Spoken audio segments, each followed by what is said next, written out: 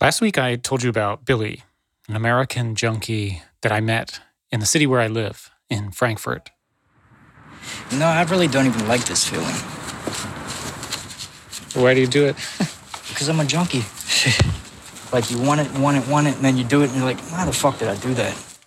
And in that episode, I mentioned the name of another guy, a guy named Jeff, who was another English speaker here in Frankfurt, and like Billy, was an addict on the streets and somebody that was living in public housing. He was one of Billy's friends. That's how I met him, and he became one of my friends. I said that I had filmed Jeff and Billy playing chess. On the day when I filmed them playing chess, actually, Jeff gave Billy some advice. Advice about how he should deal with his addiction and his family, his kids.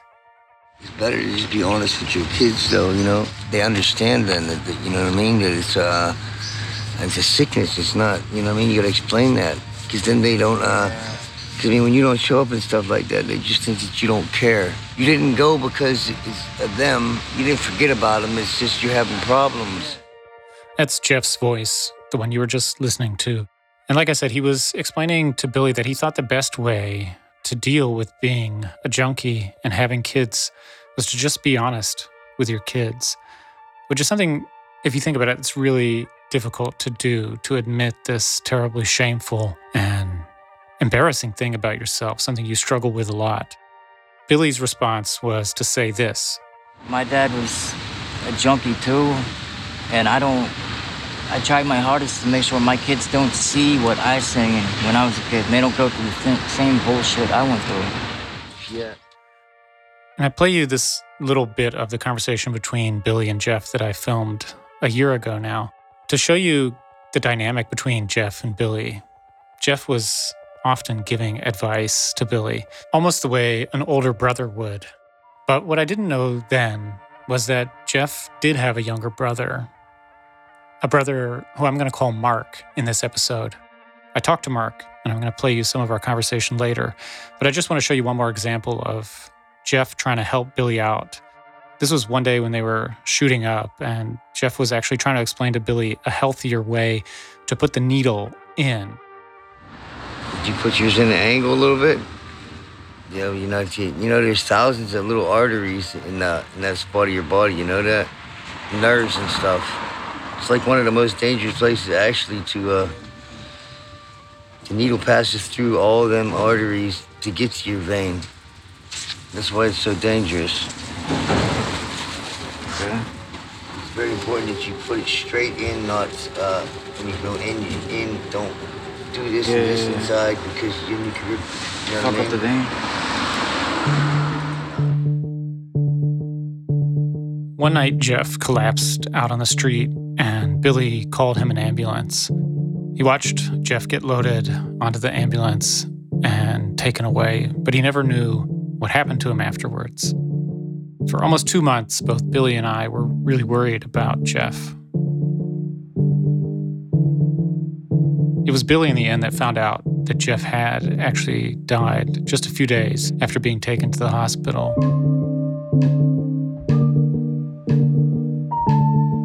Billy actually found out when he was in jail. He had been picked up by the cops for shooting up out on the sidewalk. And when he was in jail, he asked one of the cops if he could look up the name of his friend in the system and find out whether he had died or not. The police officer looked it up, and sure enough, there was Jeff's name. Billy asked me, once he got out of prison, if I could contact the family and let them know. And luckily enough, I actually found Jeff's brother, a guy who I'm going to call Mark in this episode. I found him online and I wrote him a message. But Jeff's brother told me that he was pretty suspicious of who I was when I first popped up out of the blue. It's just like some random, and you're like, what is this? Some type of scam? Some guy's trying to, get me to give my all my bank information to some prince of somewhere, of some other country. Yeah, like, you know how many scams are out there? So that's the one and only time in my life that I've ever notified a complete stranger that someone in their family has died.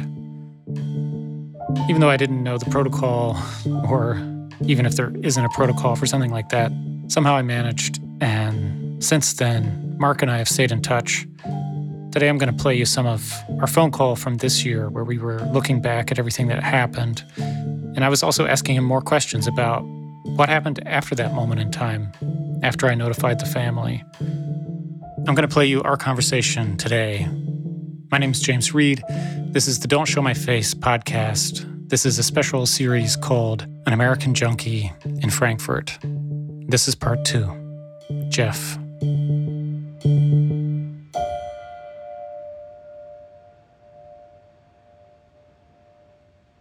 I've never done any type of drug in my life.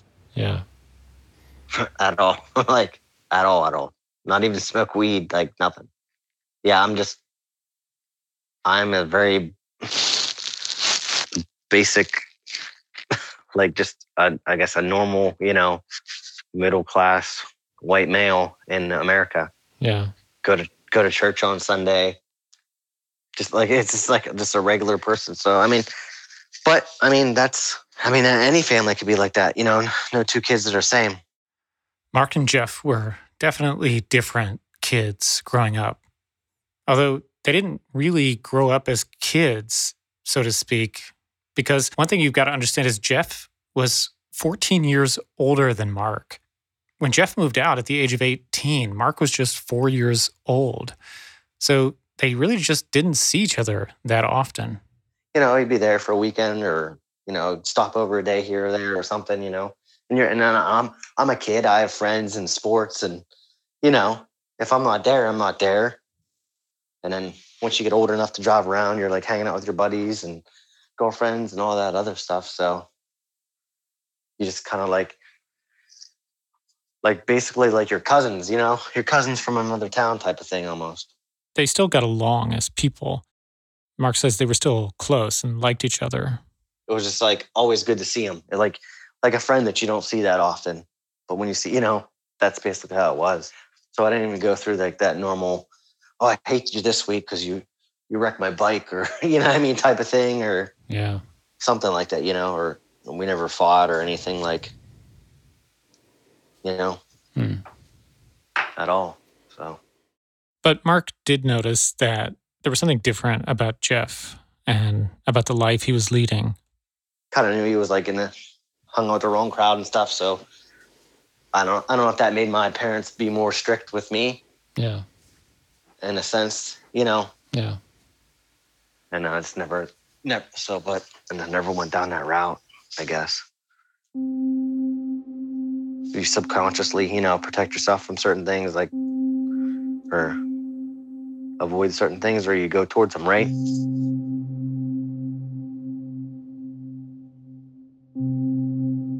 Jeff and Mark did go very different routes.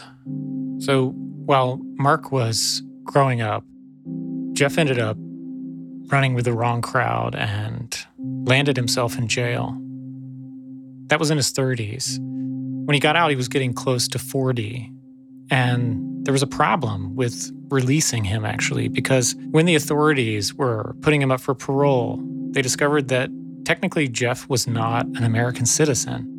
He'd been born over here in Germany because his mom was German and his mom had met a U.S. soldier stationed here in Germany. And that's why Jeff was not born in the U.S. He was born here.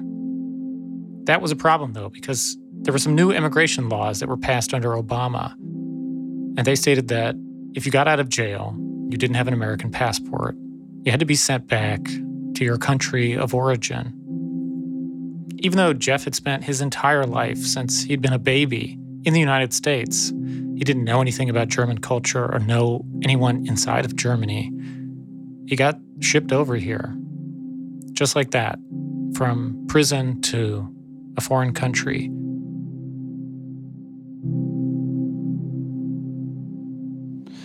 And how much do you know about Jeff and how much drugs he was consuming when he was over here, or just like that part of his life, those problems that he had? Well, I knew it was like on and off, at least when he was here. Yeah. But but that was like, I was younger at the time. Like he was over there for at least over 10 years. So, growing up, he was so much older than me. So he wasn't at home. Like, I don't remember him as much when I was a little kid, but then like later it was like I assumed it was on and off again, but my parents didn't really like tell me anything about that type of stuff. You know what I mean? Yeah. I have no idea what he was getting himself into. You probably know more about that than I do. Well, he told me that, he'd been in jail before he came to Germany, and that while he was in jail, he was clean, and the jail was really, really good for him. Like, he had a routine. He was also talking to other guys, like younger guys that had drug problems, and helping them kind of get through all the mental struggles of that, basically. And then when the laws started changing in the U.S. regarding immigration, he fell under all those new categories, basically. And that collided with him getting parole. And, he never had a free day in the U.S. He was just sent directly to Germany, basically, is what I understood. Correct. Yeah. The thing is that you got to understand, like, in the city here, there's one part of the city which is where all the junkies hang out, basically. And, when Jeff arrived, he didn't have any money. He'd just gotten out of prison, and he'd had these drug problems in the past. And so he got put into this program, and the program puts you in an apartment that's smack in the middle of that entire scene. It's right in the middle of that whole part of the city, Right, so like basically project housing type of setup, basically, or? Yeah, it's not even that. It's kind of hard to imagine. Like, Frankfurt is a weird beast, You can imagine any metropolitan city. You go downtown, there's all these skyscrapers where the banks have their offices. Right. All these people are walking around in high heels and leather shoes and suits. Right. And in between all of that, there's these like dead zones. Yep. And these dead zones have like public housing, but it's not public housing that's outside the city. It's public housing that's right smack in the middle of the city.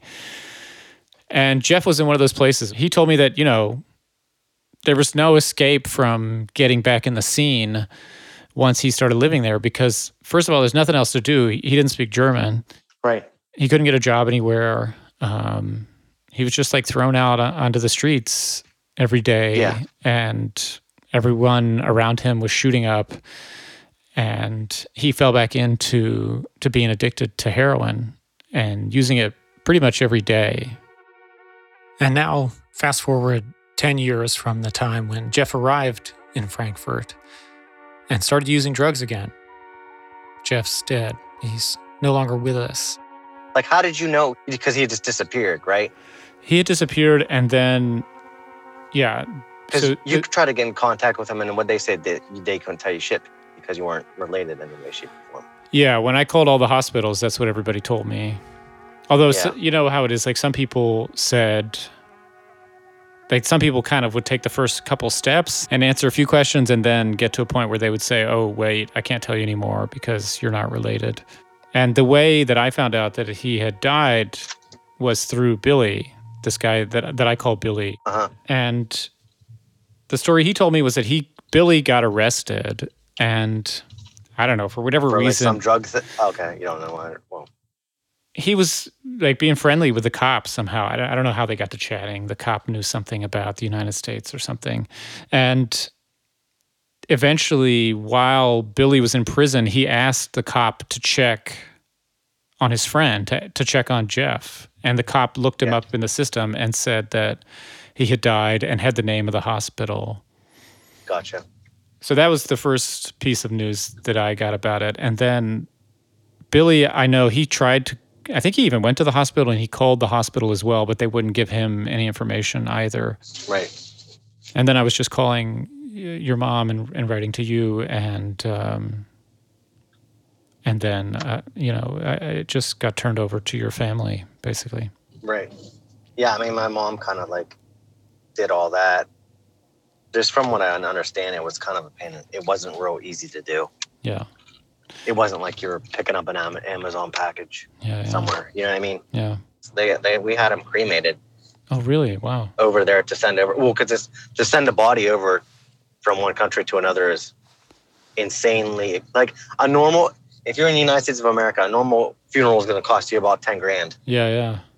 Right. Well, it's about double that just to get all that stuff sent over. Like you're not sending a package, a normal package. You know what I mean? Yeah. Yeah. So, and the fact that like we weren't over there and all that stuff, it was a pain in the butt to like ID him and all that other stuff. From what my, because like I basically handed over the information to my mother because she can speak German. I can't speak shit. Right. So she kind of took care of all that type of stuff. So she's actually the one that identified him? From what I understand. Because, I mean, she didn't go over there. So it had to go off of, like, his tattoos and all this other stuff, you know? Oh, wow. Just talking on the phone or something? I'm not real sure. Because I don't know if he had any ID on him or anything, I'll be honest with you. That gives you some kind of idea of just how murky the entire situation around Jeff's death is, even for his family and for me. I spoke to Jeff and Mark's mom about what happened on her side. You know, like Mark just said, she was the one who took care of a lot of the details. She speaks German, and she told me that she called over to the hospital and to the police and eventually got in touch with the funeral home that had Jeff's body. She said they were the ones that helped organize having him cremated and shipped back to the United States. 7 days after she talked to them, she said she picked up Jeff's ashes at the airport, close to where she lives. And that was that. Jeff was back in the United States, just not in the way that his family hoped he would be able to come back. They were all hoping that one day the immigration laws would change, or because of some loophole in the system, he'd be able to finally come back home, see his family, see his kids, and find a new life there. But unfortunately, that never happened. And did you guys have a funeral then? We have not. Okay. It's kind of, it's kind of like just giving it a while, honestly. Yeah. Not saying that there won't be one necessarily or some type of service. It was just so fresh yet, so. Yeah. But we'll probably do something. It's just we haven't really talked about it.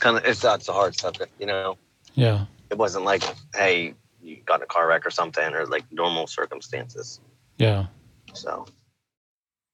As far as the hospital goes, the family has never been able to get any records from them to find out exactly how Jeff died. I called the hospital several times over the last year, but I never got anyone on the phone. So this last week, I actually went to the hospital and tried to see if I could find anything out. So I just arrived in a part of Frankfurt where there is supposed to be a hospital close to here. It's actually the hospital where Jeff died. And I'm going to go there and see if I can find out any information about the circumstances of how he died or anything at all, even though I'm not a family member and I don't really have any legal right to find out any of that. But I'm going to look at the map now, put my phone away, and see if I can find the place first. But yeah, I don't have too high of expectations. Eventually, I did find the entrance to the hospital. I went in, and the guy at reception was pretty nice, surprisingly. I thought they would just send me away with the weird story that I had about a friend of mine who'd been homeless and a junkie dying a year earlier. But he actually sent me up to the first floor, to the station where he thought Jeff probably had been treated. And they also talked to me. They looked up Jeff's name on the computer and found that he was in their records. He had been in that hospital and he had died there. But like I had suspected, they couldn't give me any of his records. I stood on the other side of the computer screen where the nurse was looking over his records silently. She went through all of them in front of me as I stood there, just inches away from a screen that had a lot of information on it, information I've wanted to know for almost a year, but she just couldn't give it to me. So now I'm leaving the hospital, actually, and yeah, it's basically what I expected. They can't tell me anything because I'm not in the family, but they told me that if someone in the family provides some documents and a letter that expresses their intent and proves that they're related to Jeff, then they can release the documents to me. So I'm going to talk to Jeff's brother about it and maybe his mom and see what they say, see if they want to do it. Yeah.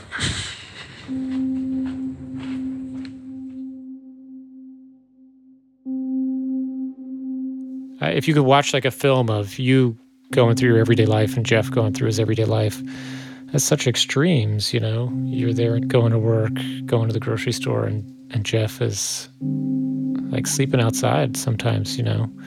And trying to scrounge together enough money to buy the next shot of heroin.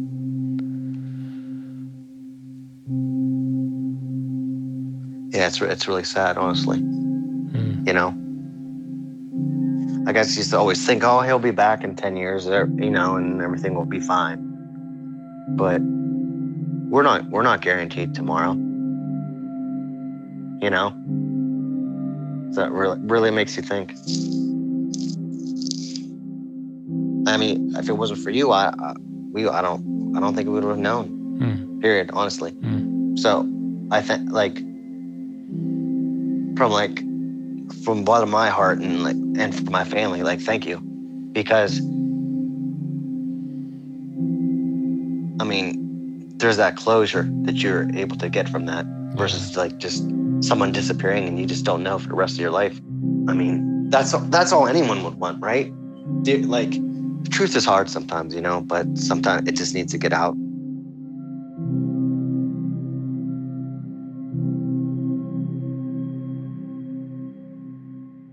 I got mixed up with all the other babies, all the other babies, all the other babies in the same hospital. I was a lonely little child,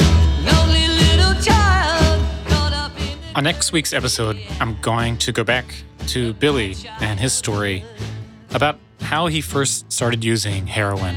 And how old were you the first time you started shooting up when you were 12? Yeah. I remember I'd be in school. Fridays we had show and tell.